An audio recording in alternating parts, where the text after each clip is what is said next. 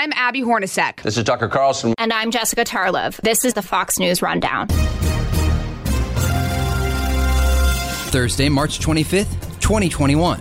I'm Trey Yingst.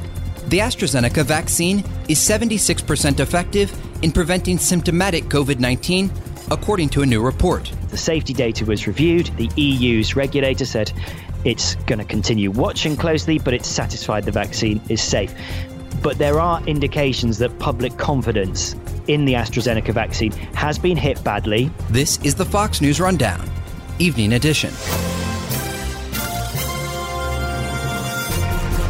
The AstraZeneca vaccine rollout was paused in many countries over concerns of blood clots developing after getting the shot. Experts are outspoken about the risks versus rewards of getting the vaccine in places it's still being offered, as the COVID-19 outbreak rages on. While much of the coverage regarding AstraZeneca has been focused on the health concerns, many places, like the United Kingdom, have benefited from using the vaccine in greatly reducing infection rates. This is a vaccine that has its origins in the very earliest days of the outbreak, right back at the start of 2020. For more on this story, this is Fox News Radio international correspondent Simon Owen. When scientists around the world began paying attention to the first reports emerging from China of what was then being described as a mysterious form of pneumonia, one of the scientists who noticed those reports was a woman called Sarah Gilbert, who is a professor of vaccinology at Oxford University in England. She has worked on vaccines for decades, including a few years ago when there was another coronavirus crisis and the MERS virus began spreading in the Middle East. Sarah Gilbert began researching a possible vaccine for that illness, and specifically a vaccine that could be adapted if a future coronavirus came along. So when the COVID-19 virus started taking hold and scientists began wondering whether vaccines might have a big role to play in how the outbreak played out, Sarah Gilbert and her team at Oxford already had what they've described as a huge head start. They had a vaccine that was almost ready to go. And over the course of a single weekend, they adapted it to combat the coronavirus as it began to cause havoc around the world. And then it was a case of putting it through clinical trials. And that's what was happening for most of last year. A number of rich Western countries felt this vaccine had potential. The United States pre-ordered 300 million doses. The UK ordered 100 million doses. And the trials continued until Oxford and its manufacturing partner AstraZeneca announced in November that those trials had been successful. And that was the point back in the fall when AstraZeneca joined Pfizer and Moderna in saying, this is the huge news that the world has been hoping for. We have another safe and effective coronavirus vaccine. So that's how it started. And we know now, based on a new report, it's around 76% effective, which is substantially lower than the low 90s numbers we've seen from Moderna and Pfizer. Is this leading to any mistrust or preference for a different vaccine in Europe? And do people even have that option with how important it is to get vaccinated? I imagine there's many countries where the choice for civilians is you get the vaccine that we have and that's being offered, and people will take it if they want it. It depends where you are. I've heard accounts from some parts of Europe where you almost go in and there is a menu in some countries that are being quite successful in rolling out the vaccine. You can select it. Generally, I think the deal is no, you don't get to choose. But you're right. I mean, the results that they've posted, yes, the overall efficacy level against COVID symptoms in the high 70s, mid-high 70s.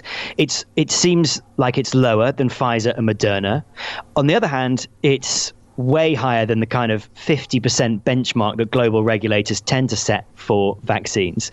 And when you dig into the numbers, the number of 76%, that's against symptoms. You know, the latest AstraZeneca data suggests that it is 100% effective against serious cases.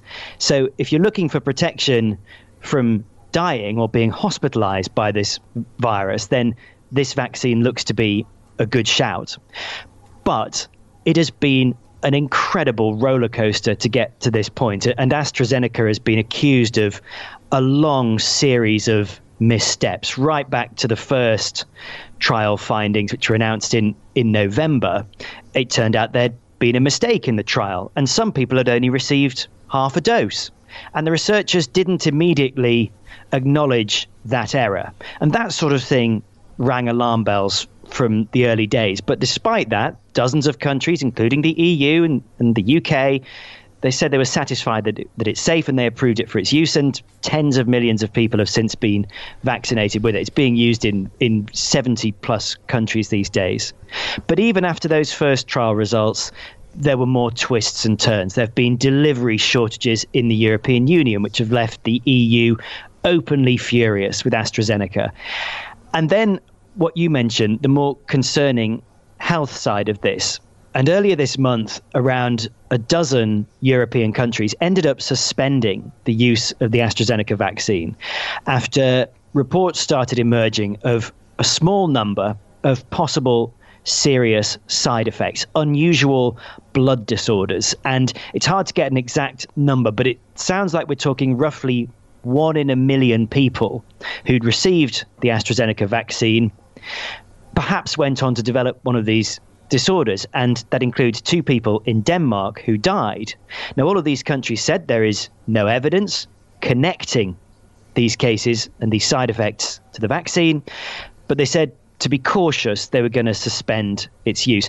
Most of those suspensions only ended up lasting a few days. The safety data was reviewed. The EU's regulator said it's going to continue watching closely, but it's satisfied the vaccine is safe.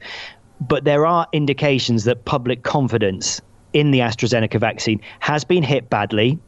And even though governments are now saying it's fine, it's back on, come and get your shot, there have been almost endless reports of people failing to show for appointments when they find out they're getting the AstraZeneca vaccine. You've been listening to Fox News Radio international correspondent Simon Owen. We'll be right back. My last question for you has to do with your approach to reporting on this pandemic. You and I have spoken a number of times. You've hosted this podcast.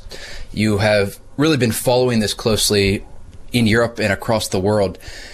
Much of the coverage was focused on numbers and who was getting infected. And now we've sort of shifted into this area of having to balance coverage of countries that are still battling this pandemic and still seeing hospitals overwhelmed with new cases. There are a number of countries that are still reporting cases in the tens of thousands in Europe each day. How do you balance the coverage now and sort of take the narrative in this direction of, yes, there is some significant progress being made on the vaccine front, but this pandemic isn't over yet? It's not over. And in Europe, there are just very few signs that it is over. I mean, I think here in the UK, there is optimism, because if you look at the chart of infections, it went way up over Christmas and the New Year, and now it's come way down, and the vaccine rollout's going well. But then in Germany, which for a long time was seen as the kind of Angela Merkel, the German leader, was almost the steady hand of Europe in terms of imposing restrictions, keeping the virus relatively under control compared with other European countries. You know, they're now seeing really significant increases in case numbers. She announced a couple of days ago a really strict lockdown over Easter, and then one day later reversed it and said, you know, okay, people hate this idea, it's not practical, we won't have a lockdown over Easter after all. You know, it remains a chaotic and a fluid and a fast-moving crisis in Europe and beyond. And so, you know, I think the challenge is to see the wood from the trees and keep track of these developments and keep it in perspective that this remains an ongoing situation. And, you know, I think with the AstraZeneca vaccine, the other side of this coin is that, yes, many European countries suspended it for a while, but others didn't. You know, the UK continued using the shot throughout, and it's part of, if not central to, what looks to be a very successful vaccination rollout campaign. And the rollout is being credited, at least in part, with bringing the infection rate in the UK right down, bringing down the number of people who are dying with COVID-19, just as much of the rest of Europe is seeing another wave of infections. And the British Prime Minister Boris Johnson said, he said the vaccine is safe. What is not safe is getting COVID. And so in Europe's case, or the European Union's case, I should say, in many countries, cases are rising, hospitals are getting busier again. This is still a live crisis. And the decision on using or not using any particular vaccine may have a big impact. Always appreciate your nuanced reporting on this topic. Fox News Radio international correspondent Simon Owen. Simon, thank you. Thank you, Trey. Thanks for having me. You've been listening to the Fox News Rundown. Stay up to date by subscribing to this podcast at foxnewspodcasts.com. And for up-to-the-minute news, go to foxnews.com.